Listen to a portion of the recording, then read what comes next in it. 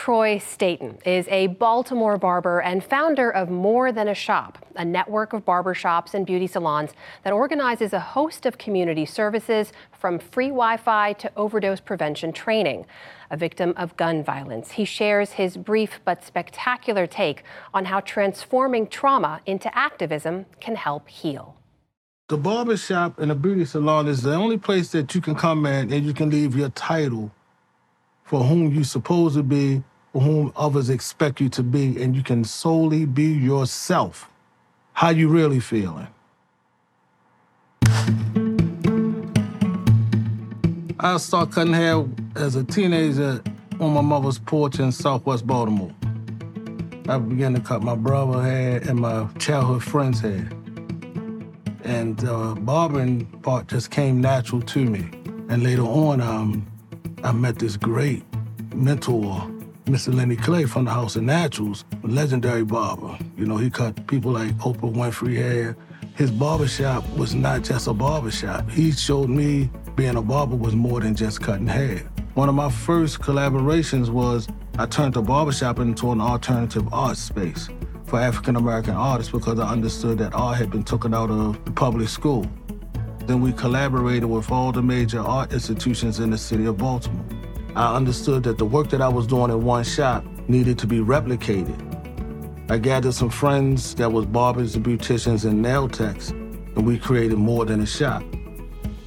More Than a Shop is a network of barbershops and beauty salons that's bringing resources directly to the community. We understand that Miss Shirley is raising her fourth generation of great-grandchildren. She's on a limited budget. So let's send some of this food down to Miss Shirley.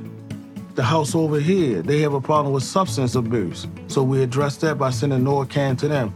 People don't really necessarily trust a lot of hospitals. But if you keep coming to the barbershop and I understand this, I say, listen, when last time you had your blood pressure checked? And you have them come to the place. We had did over 5,000 healthcare screenings. We did vaccinations for COVID, because what I understood, that in every community and everywhere there wasn't a Walgreens, but there's a barbershop.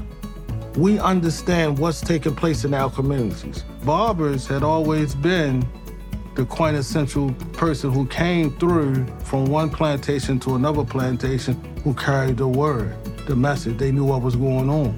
The civil rights movement started within a barbershop before it went to the church. Community members trust us. Why? Because we are part of your family.